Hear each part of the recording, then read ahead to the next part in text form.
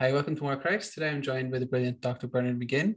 Bernard is an American Catholic theologian, an historian, a scholar of spirituality, a specialist in medieval mysticism.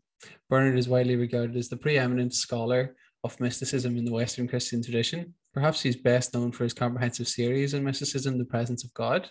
So just to begin then, Bernard, can you please tell us a bit about your background and some of the key events in your life that have helped to form you and your love for Christ? Okay, well, I was born in 1937 in Yonkers, right outside New York City, and grew up in a very Catholic, American Irish Catholic environment.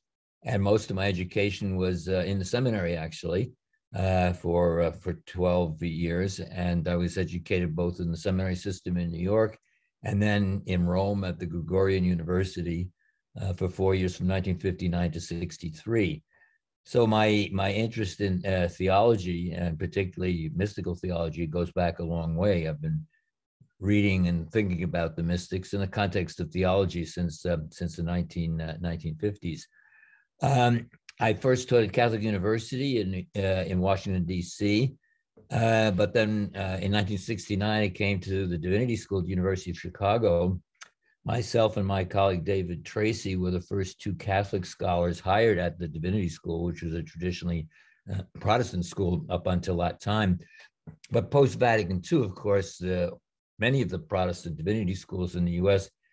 branched out and began accepting Catholic students. And so the Divinity School here wanted some Catholic scholars on the faculty. So I spent my teaching career mostly at Chicago from 1969 to 2003, which is when I retired.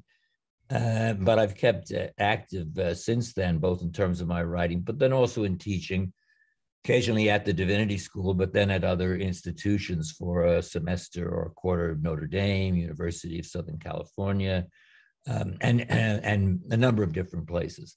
And it was in the 1980s that I began thinking about the necessity of having a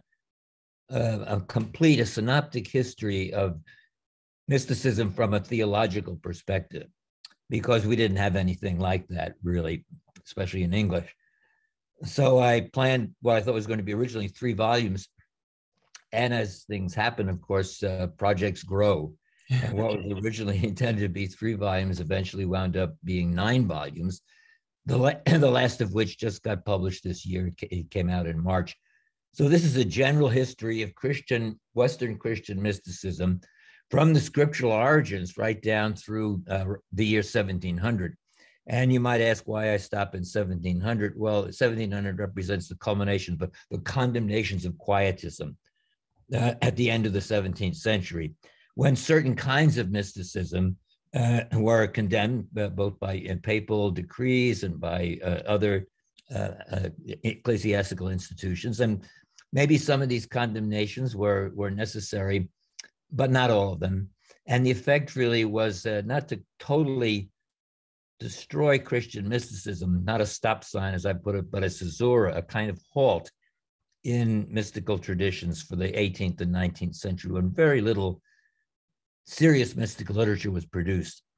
And it wasn't until late in the 19th century and through the course of the 20th and now into the 21st century that I say we have a revival of Christian mysticism in a very important way. So that's the gist of the long nine-volume history. I won't bore you with the individual titles. But of course, as that history was developing, other projects came out that were connected with it. I see over your shoulder there the book Essential Writings of Christian Mysticism, which is an anthology I put together, following the kind of model and view of mysticism that's explained in the longer volumes of the Presence of God.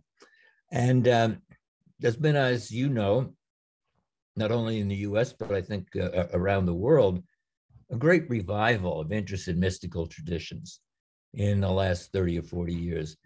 Not only in Christianity, but also in Judaism and also in Islam, and I think in other traditions. I know something about the Jewish and Islamic sides here. And this is a great ecumenical opportunity, it seems to me, for all the faiths. And it also is an opportunity for the faiths Christianity among them to rediscover the riches of the spiritual and mystical traditions, which had been kind of marginalized, to be fair, from 1700 on. And so when I grew up in the Catholicism of the 1940s and 1950s, mystics were seen as kind of strange people, the odd birds. Yeah, we had them. There were some great mystical saints, but mysticism was not something, the mystical dimension of Catholicism was not for the ordinary believer. I think that's wrong. And I think that that's been overturned within the last few decades, when many people have come to realize that not everyone is going to be a great mystic in the sense that a Teresa of Avila was, or a John of the Cross, or Bernard of Clairvaux. But the mystical dimension, the search for a deeper consciousness of God's presence in one's life, is a part of every Christian's vocation, beginning from their baptism. So it's an integral part of Christian belief. And people will realize it in different ways. And of course, it's dependent upon divine grace anyhow, as to how much the opportunity of a deep mystical life is going to be present, but that all Christians are called to be mystics in some way and in some fashion. And that's been a major motivation for my own work. And I think a major motivation for so many people that I meet, in my readers, but then also people that I meet through my teaching, and that I meet through the various lectures and conferences that I've given really all over the world, which is the other fascinating thing about it. I've given talks on mysticism in every continent except Antarctica. So this is a worldwide phenomenon. Yeah, wonderful. Thank God. And as you said, there are these commonalities with other faiths and everything. Then on the other side of things, what are some of the distinctives of Christian mysticism and how it's played out, as opposed to, say, the more dharmic spiritualities that people might be more familiar with from the East and so on? Well, I'd start by saying all Christian mysticism is by definition Trinitarian and Christological. In other words, it's founded on our faith in God as a Trinity of three persons, and it's founded on our faith in the second person of the Trinity is becoming man in the incarnation. And of course, these are both distinctive to Christianity. There may be things that are reminiscent of them in some other traditions, but Trinitarian faith and Christological faith are distinctive. And that doesn't stop dialogue with other traditions which don't have a God who is Trinity, or don't have faith in an incarnate God as a redeemer. But it does speak to what's distinctive to Christian belief. And any kind of ecumenical discussion, I've been engaged in a lot of it, mostly with the Jewish scholars, but also with Islamic scholars to some extent, needs to begin from the honesty about what separates the traditions as much as what brings them together. And that's true ecumenical discussion, not, getting rid of the kinds of things that are distinctive. So that's the way in which I think current ecumenical discussion goes on. It doesn't try to say, well, we all believe the same thing. We don't all believe the same thing. But there are certain intentions that we have in common. There are certain patterns to the deeper practices of one's faith that also can be shared, or at least look very similar across traditions. Mm. So I think that the ecumenical side of the mystical revival is very, very important, because again, I look back on my own life now, and there was very little ecumenism that was well known to the average person in the pew 50, 60 years ago. There were theologians who were engaged in ecumenical endeavors. But now I think the necessity for ecumenical outreach, for discussion with other faiths, for trying to understand other religious traditions, I think this is percolated down into almost all believers and has introduced us to a kind of situation which might be called, a worldwide spirituality, in the sense that all the different traditions recognize that we live in one world and we have to try to get along within this one world. There are opponents to this. Think of all the varieties of fundamentalism, both Christian and Islamic and Jewish and Buddhist and Hindu. These are all over the world. that's the opponents, I think. Those are the opponents. Those who say, no, no, no, only we have the truth. And we're not going to talk to anybody else. But the major, if you will, counter to that is the ecumenical movement in all religious faiths that say, let's try to discuss, let's try to understand, let's try to get along, let's try to work on common projects and emphasize what brings us together rather than what divides us. Yep, thank you for that, Bernard. And then just taking it back to your own life, are there any particular persons who've been especially inspirational or influential for you that you'd like to tell us about? Well, a number of my teachers, when I studied in Rome, this was, as I said, 59 through 63, I had as my teacher the famous Canadian Jesuit Bernard Lonergan, who I think his name is still well known. I was very much influenced by Lonergan. I studied with him for several years. I wrote the papers for him. I became, a friend of his in that sense. And his particular way of approaching theology and philosophy was very influential on my own development. I'm not a Lonergan scholar in the sense that I write very much on him, but I have written on him.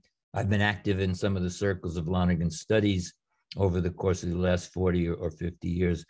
So Bernard Lonergan was a great influence. Another great influence on my life was the Benedictine scholar Jean Leclerc, whom I first met in 1966. I had been reading much of his work because I was very interested in medieval monasticism, especially the Cistercians, on whom he was the great scholar.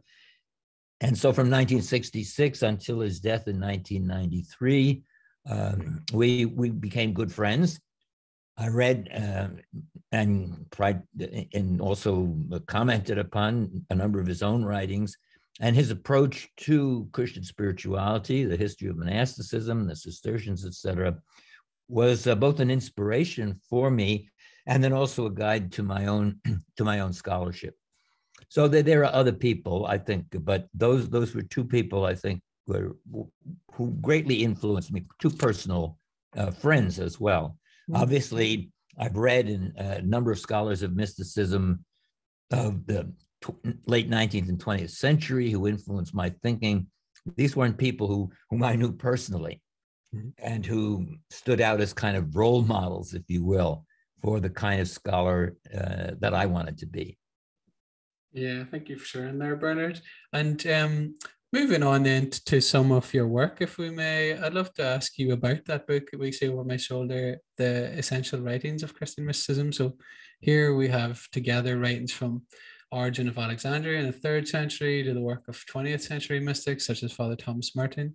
Yep. So I want to ask, just as a general introduction, what's the importance of things like preparing for encountering God through biblical interpretation and prayer for those who would love to get started on this journey? Yeah. That book actually came to me by the publisher's invitation because I was engaged in other projects, but the publisher Random House asked me some years ago if I'd be interested in doing a kind of anthology on Christian mysticism. And I responded that I would be very happy to do that. I wanted to create a synoptic anthology that is not an anthology that proceeded just in chronological fashion, because my history, the presence of God, proceeds in a largely chronological fashion. But I wanted to take my notion of mysticism laid out in the presence of God and use that as the model for building a book, an anthology that would follow that idea of mysticism. And so the structure of the book is the structure of the kind of understanding of mysticism that I give in a longer work. And what is that? Well, it's that mysticism, or the mystical element, concerns that aspect of Christian belief that deals with the preparation for, the consciousness of, and the effects of an immediate sense of God's presence in one's life. So see, it's structured according to preparation, to consciousness, which is our sense of God being in some way immediately present to us, and then the effects that has in the life of the person, the transformed person who has undergone this conscious experience, if you want to use the language of God. So the book is structured according to what do Christian teachers say about how you prepare your life in order to be able to receive the gift of the experience of God's presence. And this involves scriptural reading, it involves ascetical practice, it involves spiritual direction, a number of other things, a number of other aspects. And that's what the first part of that book consists of. And the second part then consists of, well, how do the various mystics understand the deeper consciousness of God that they come to? And that too has certain distinctive features. It's often spoken of in terms of union with God, but it's spoken of also under the language of the vision of God. It's spoken of under the language of deification.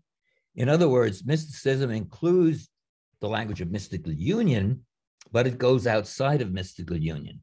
And it also involves, of course, things like how do our own love and knowledge relate to a deeper consciousness of God's presence? What's the role of love? What's the role of knowledge? How do they interact, etc.?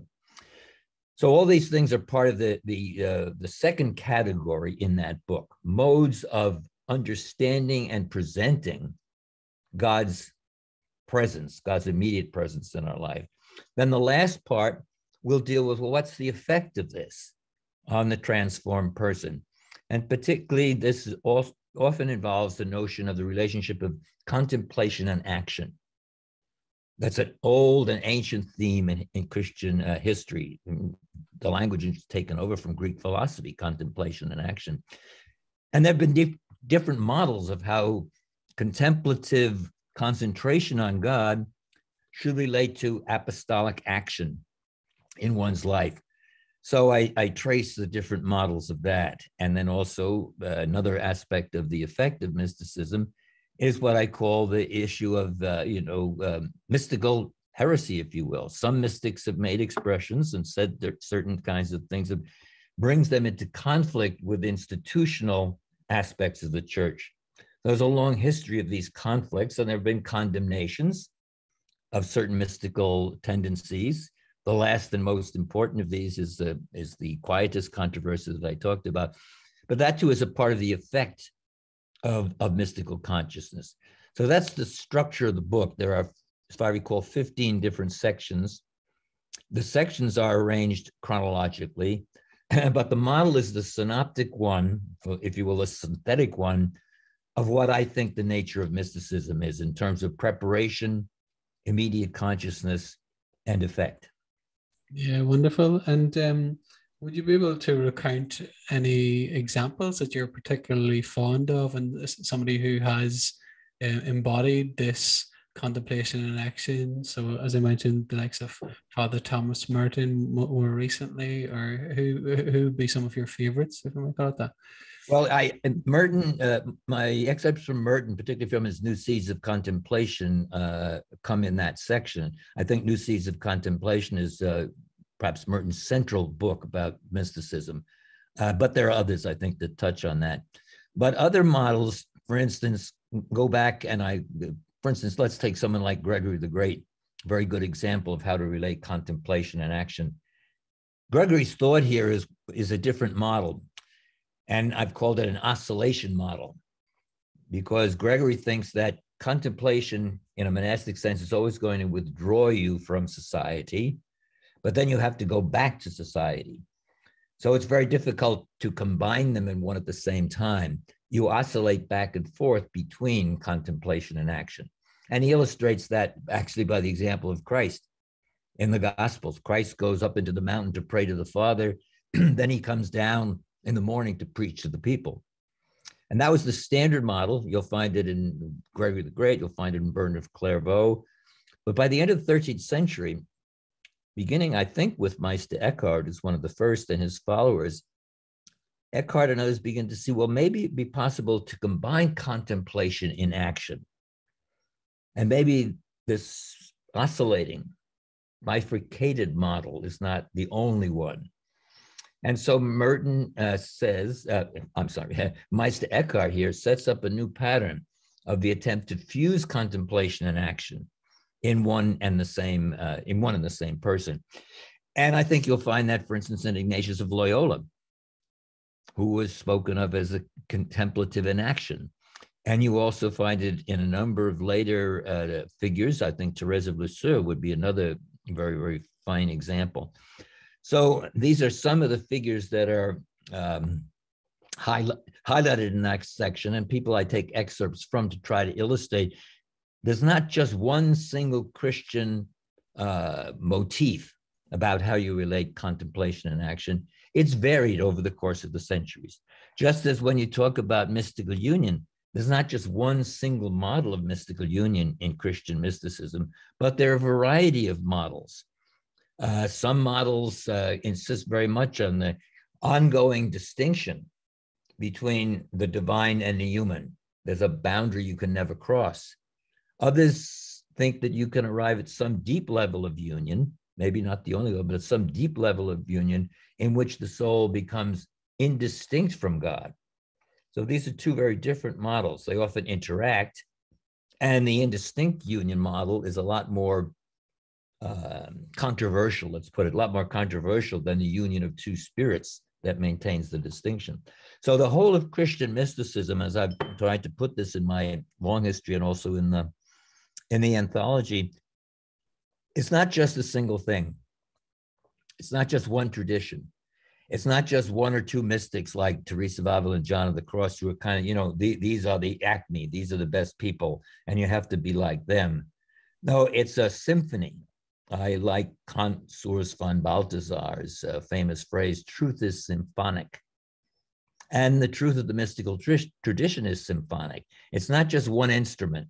It's a whole orchestra of different instruments playing together that make the richness of the Christian spiritual and mystical tradition so attractive today, I think. Just try to listen to the symphony, not just to the horns, or not just to the violins. That's beautiful, Bernard. Thank you. And I think that really does come across in your work. I'd love to ask you now a little bit about the Presence of God series and the foundations of mysticism. So in that volume, you explore the origins of Christian mysticism, looking at the early Jewish apocalyptic writings, the pre-Christian Greek contemplative thought, the New Testament witnesses, early Greek patristic thought, and the contribution of early monastic practice. So I want to ask, what are some of the central moments and trends which most captivated you from that period? Well, let me talk a little bit about that volume. My model about the history of Christian mysticism has been kind of a threefold model. I talk about three interactive layers historically. The first layer, the foundation layer, is what we can call by and large monastic mysticism. And it begins in a very formal way with Origen of Alexandria and others in the late 2nd and the 3rd century. And Origen was not himself a monastic, but he was kind of the father of monastic spirituality and mysticism. And so the main people who carry on that tradition are monks of both East and West. And that's the main Christian mystical tradition down to the 12th century. It's not that the monastics said only they were mystics. They believed that mysticism was possible to any believer. But the people who wrote about mysticism and encouraged mysticism in the monastic level from the 2nd, 3rd century down to the 12th century were primarily monastic. Then in the 13th century, what I call the new mysticism emerges. I'm talking here primarily, remember, about Western Christianity.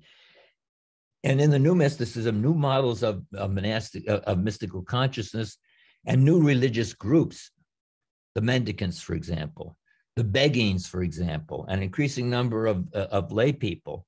These become major centers for mystical thinking. And I think that new mysticism from the beginning of the 13th century percolates down to the 16th and 17th century when a third layer, what I call the crisis of mysticism, emerges.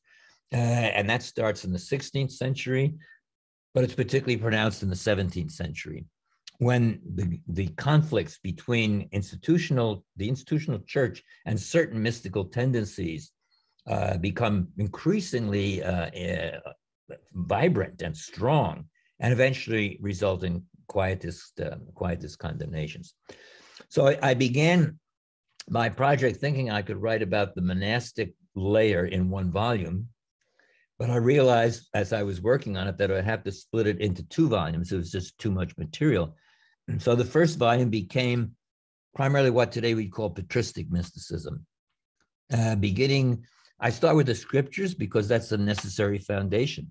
And of course, the background to the scriptures, which are Jewish apocalyptic thought. But then the background to the patristic thinkers is primarily certain aspects of Greek philosophical thought. They're not Greek philosophers, but they use Greek philosophy in the service of Christian faith. And Clement of Alexandria and Origen are primary examples here. And that gets carried on in East and West. The Cappadocian Fathers in the East, and Pseudo-Dionysius, also in the East, and the Western Fathers of the 4th and 5th century, people like Ambrose and Augustine and Cassian, which culminates then in Gregory the Great at the end of the 6th and the early part of the 7th century. So that's the patristic, if you will, patristic monastic foundation of, and that's why the name of that volume is Foundations. And if you know, I might make one other, let me just get a little sip of water. Originally, I thought of writing equally about both Eastern Christian mysticism of orthodoxy and Western Christian mysticism. But I realized that was too large a task. And also the early dimensions there are written in Greek, the Greek fathers. But then when you proceed to the modern period, but then even in the patristic period, you have the great contribution of Syriac Christianity. And I don't read Syriac.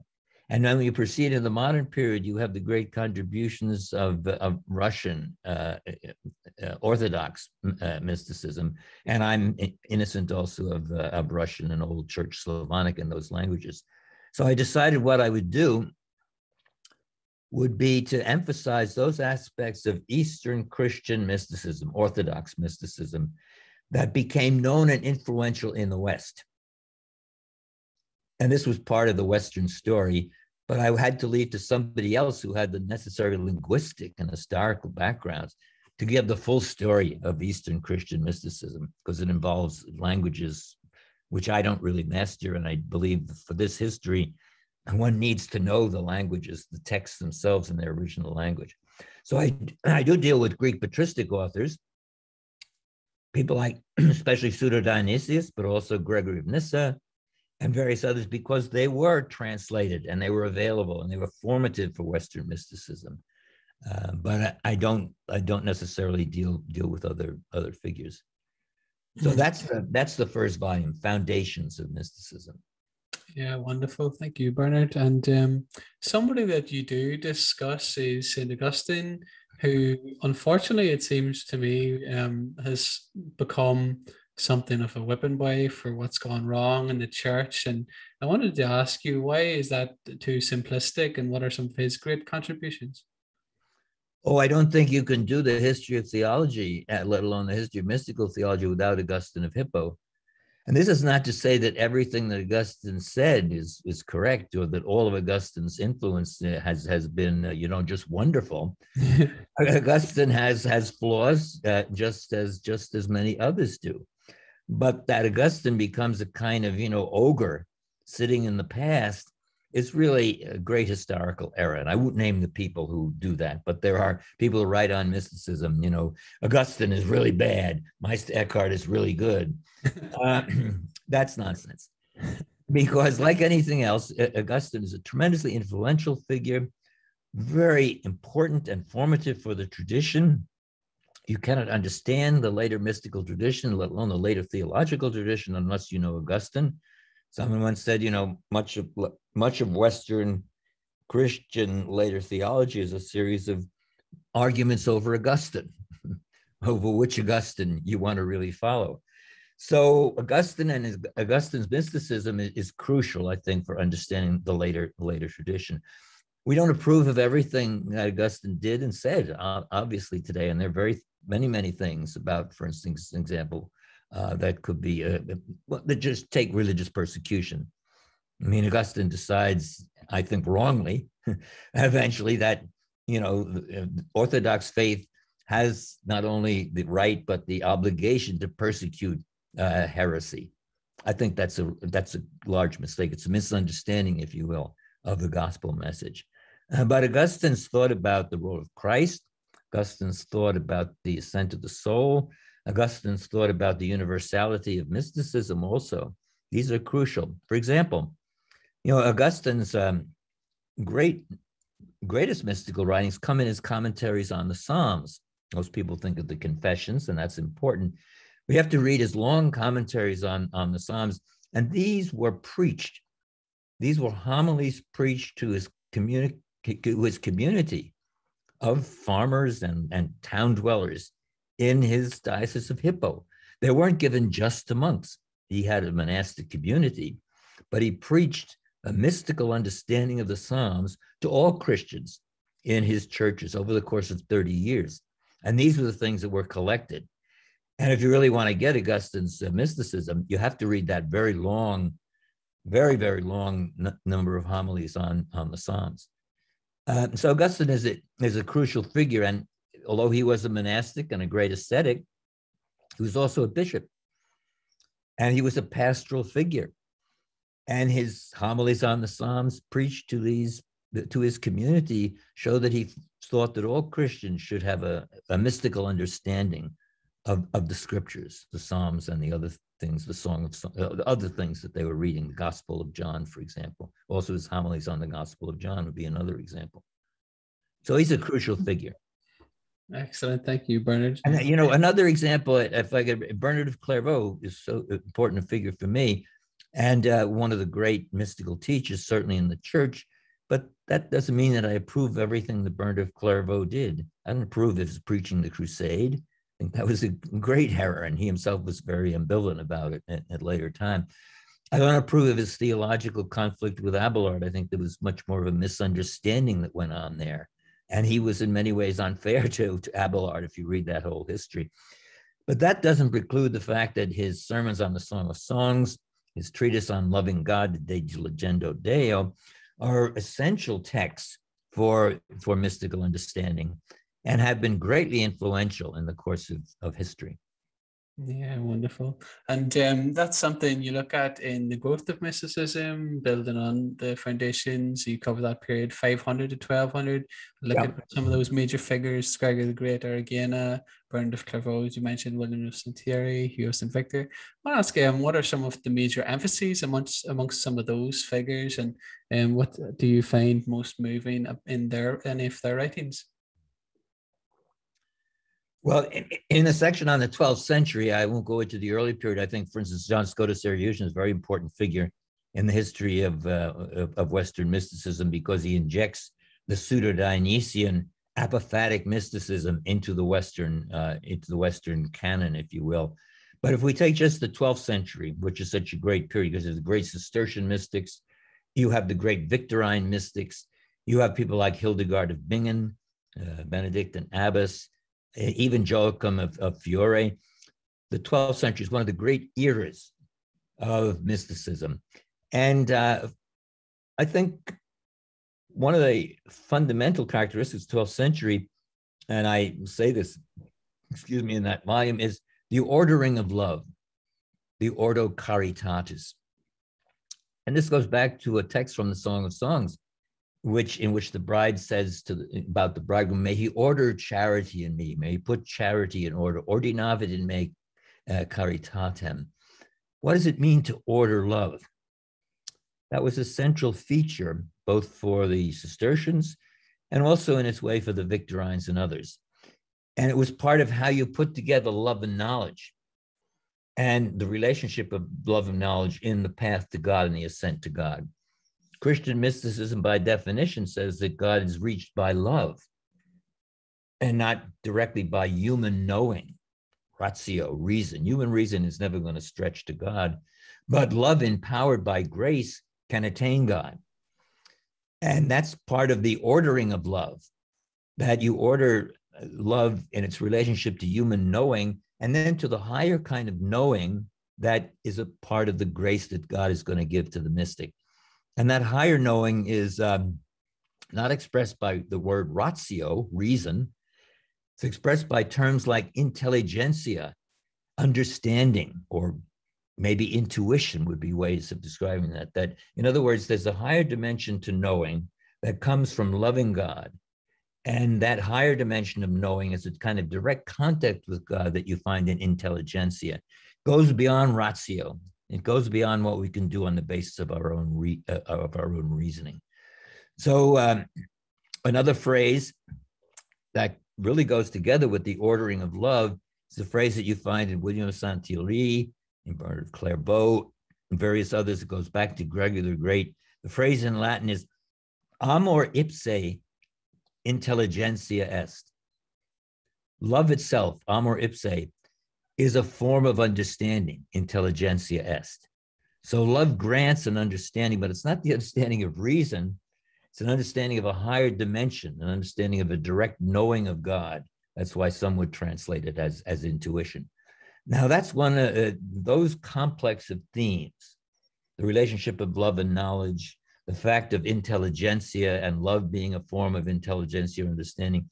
These, I think, are among the central motifs in the 12th century. There are many, many others, but I seize on those as a kind of, if you will, door that opens up into the riches of 12th century mysticism, and that's an access. It's wonderful. And so, something that I think is really important in your work too, because it seems to me, for a long time, I went to the Orthodox Church in London, and a lot of Orthodox people now online have this very strict dichotomy, as if in the East, it was all about mystery, and they preserved the mystery of God, and the West became too overly rationalistic. And I think you're presenting a much more complex and interesting picture from history. And in line with that, then, I'd love to ask you about the flowering of mysticism and the men and women in the new mysticism, and how did the, say, 1200 mark a turning point in the history of Christian mysticism? Well, let me start by saying a little bit about East and West, because I think that's often misunderstood on both sides, I would say. Mm-hmm. The critique that many Orthodox theologians offer about the narrowness and rationalism of Western theology and Western mysticism, I think is truer of later periods. In the 14th and 15th century in the Christian West, there's a kind of a separation, or at least a separation begins between theology, which is increasingly a kind of school exercise, and spirituality, which is a much spirituality and mysticism, much deeper engagement of the believer. And that split between theology and spirituality and mysticism is a fact of Western history, at least from the 14th century on. And it's only in the 20th century that we've begun to overcome that. All the great theologians of the Catholic theologians of the 20th century, Bernard Lonergan, Karl Rahner, Hans Urs von Balthasar, and others, recognized that split had happened historically, but it was very bad. It was very dangerous. And so when Eastern Orthodox criticize sometimes a narrow rationalism of the West, they may be true, but it's true of these later periods. It's not true of the 12th century. It's not true of the earlier centuries. It's not even true of the great mystics of the 13th century, like Bonaventure or Meister Eckhart, who were great theologians, but also great mystical and spiritual teachers. And so that means that many of the themes that the Orthodox emphasize, quite rightly, were also true of the West. Take the theme of deification. You'll sometimes hear it said, "Oh, deification, that's an Orthodox, Christian idea." And God bless the Orthodox, because they've always stressed the importance, the centrality, not just importance, but the centrality of deification. But all the Western mystics also talked about deification. Augustine talks about deification. John Scotus Eriugena talks about deification. 12th century mystics like the Cistercians, Bernard of Clairvaux, talk about deification, as does Bonaventure and Meister Eckhart and later thinkers. So deification is not absent in any way from Western Christian mysticism. So to get to the issue of the flowering itself and what the new mysticism is that I talk about so much Well, I was struck by a certain shift that takes place very close to just about the year 1200 in that sense. And an ideal figure here would be Francis of Assisi, who I think is a great mystic, but also a great theologian in his own way. But he was not an educated person. And he was not a monastic who took off a monastic life and went into the cloister to devote himself to a life of contemplation. He was a mendicant. He was out preaching in the world. He was giving the example of poverty and humility and obedience through his actions as much as through his words. But when his words are there, you'll see they have a deep kind of theological and even a mystical kind of sense to them. And the contemporary Beguines, who were active at the same time when Francis was undergoing his conversion shortly after the year 1200, they were women, small groups of women living in community, but not under a specific rule, living in the parish communities themselves, practicing a deep spiritual, if you will, mystical life, but also engaged in apostolic activity, like Francis, taking care of lepers and the sick, etc. So the Beguines and the early Franciscans, the Fraternitas, Francis and his brethren, are a new model. They're a model of engagement with the world that the enclosed monastics did not have in the same way. This I talk about as the secularization of mysticism. It's moving out into the world rather than staying behind the walls of the monastery. And it also is appealing to new groups of people. Democratization is another word that I've used. That is, they're appealing to not only to the poor and the artisans, but they're frequently appealing very directly to people of both sexes, both men and women. So there are mystical women prior to 1200. Think of Hildegard of Bingen. But the great flowering of mystical women begins about the year 1200. And in the 13th and 14th century, you have numbers of mystical women, some in lay groups, others in traditional orders, but many in the mendicant women of both the Franciscan and the Dominican orders, and the Beguines, who are kind of, a tertium quid, a third possibility. So that plus the move into the vernacular languages. Almost all mysticism prior to 1200 was expressed in the learned language of Latin by trained monastics, mostly men, but occasionally women, like Hildegard.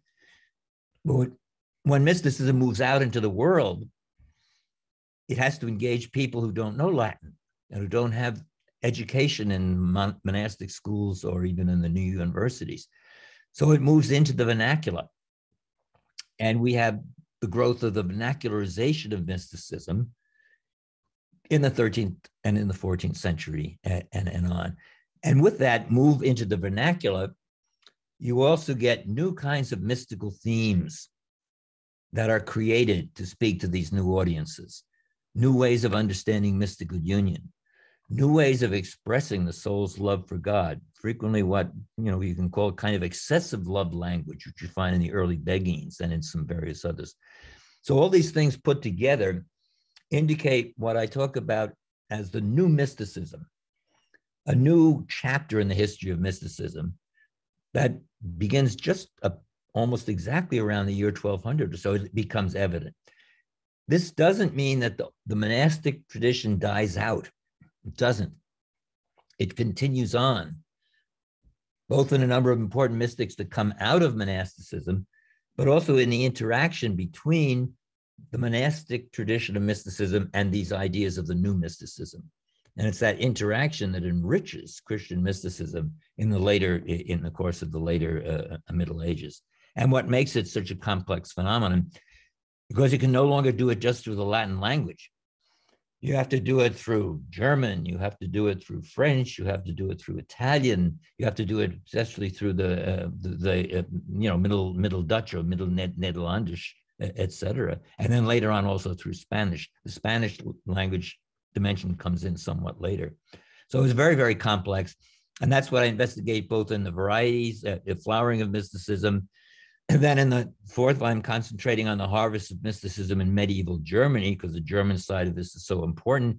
And then finally, in what I call the varieties of mystical theology, where I try to look at the other dimensions, English, the great age of English mysticism in the 14th century and into the 15th century, and great vernacular Italian mysticisms, and then especially the mysticism of the Low Countries, Ruysbroek's followers, and the few mystics who had prepared for Ruysbroek, like the great Begin Hadvig. So that's really the picture of volumes 3, 4, and 5, in a sense, all of which try to deal with this very rich period from 1200 through to about 1600. I mean, we can't do exact chronologies here, but that's the rough chronological limits. Yeah, magnificent. And I think something you just said there about secularization shows the importance of the coming to grips with history and going beyond our more modern social constructs, because whenever we obviously think of secularization, we think of the world becoming less religious, which is right, less religious. And I think your work is really helpful in that respect. What I mean is good secularization, in the sense that they go out into the saeculum in Latin, that is into the secular world, and try to convert it. Yeah. Rather than taking out religion, they try to inject religion into the saeculum, into the world. Magnificent. Thank you, Bernard. And just about that, the harvest of mysticism, I want to ask you about St. Thomas Aquinas, because he is somebody who, like I mentioned before, a lot of Orthodox people are very uncomfortable with. And it's often this kind of, I suppose, a crude contrast between St. Gregory Palamas on one side and Thomas Aquinas on the other. I want to ask you about Aquinas and why he became such a stalwart for the West. And I suppose you'll probably say this anyway, in line with that, why did his works become so abused with the kind of manualist tradition and things like that? That makes sense. Well, the history of Thomism is a very long and complex, and I did a little book on Thomas's Summa Theologiae a few years ago, which is a kind of biography. It's part of a series called Biographies of Religious Classics, to try to show first how Thomas became a classic, and then also how he's often been misunderstood, especially in the more modern period in neo-scholasticism, as it's called. I would not call Thomas Aquinas a mystic in the same sense that I would certain other figures. He never wrote a mystical work as such, the way his contemporary Bonaventure did, and things like the Mind's Journey into God and various other things. Thomas Aquinas wrote doctrinal theology, Sacra Doctrina. But as a part of the doctrinal basis for all Christian belief, of course, Thomas had to touch on many mystical themes. So his discussions of the nature of contemplation, his discussion of the relation of contemplation and action, his discussion of the role of ecstasy and rapture, and parts of his theology of grace. These are all, essential doctrinal foundations for mystical theology, and including his doctrine of God, very influenced by Pseudo-Dionysius, you could say is a very significant doctrinal foundation or base for mystical theology. I'm not talking about Thomas's individual life. I mean, we have stories about him in the lives that indicate he had a deep prayer life and that he might have experienced various moments of mystical consciousness, certainly.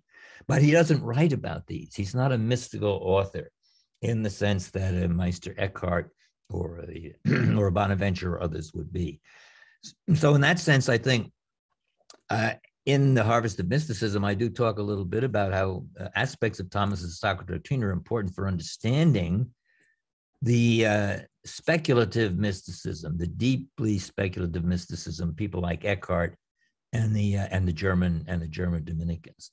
But I don't have a huge chapter devoted to Thomas Aquinas, because from the perspective of someone talking out of his mystical consciousness and trying to encourage others, Thomas doesn't do that.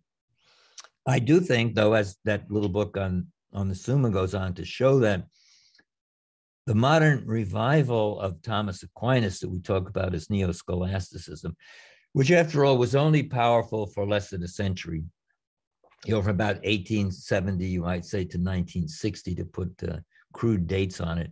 In many ways, that was a kind of misunderstanding of Thomas Aquinas. I think we can see that now as we read back into neo-scholasticism. It was laudable in its intention. It was to bring the riches of Thomas's thought to the fore, but it was also highly polemical. Thomas was the answer to modern philosophy, which was all bad. So let's go back to Thomas Aquinas. And it was misunderstanding Thomas because it's frequently looking at him only from a philosophical perspective, not from a doctrinal perspective. Thomas did philosophy, but he was primarily a doctrinal theologian. He needed to do some philosophy in order to show the relationship and importance of philosophy for doctrine, but he wasn't a philosopher.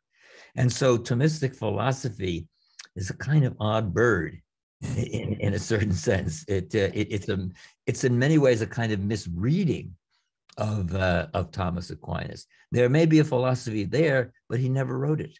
He never wrote a philosophy. Well, I mean, his De Ente et Essentia, early treatise, was a kind of mystical, a kind of philosophical introductory book for students. But he never sat down to write his philosophy out. He didn't do that. He commented on Aristotle, sure, but he wrote theology. He wrote a Summa Contra Gentiles. He wrote a Summa Theologiae. He wrote scriptural commentaries, endless scriptural commentaries. That's what he did for a living, if you will.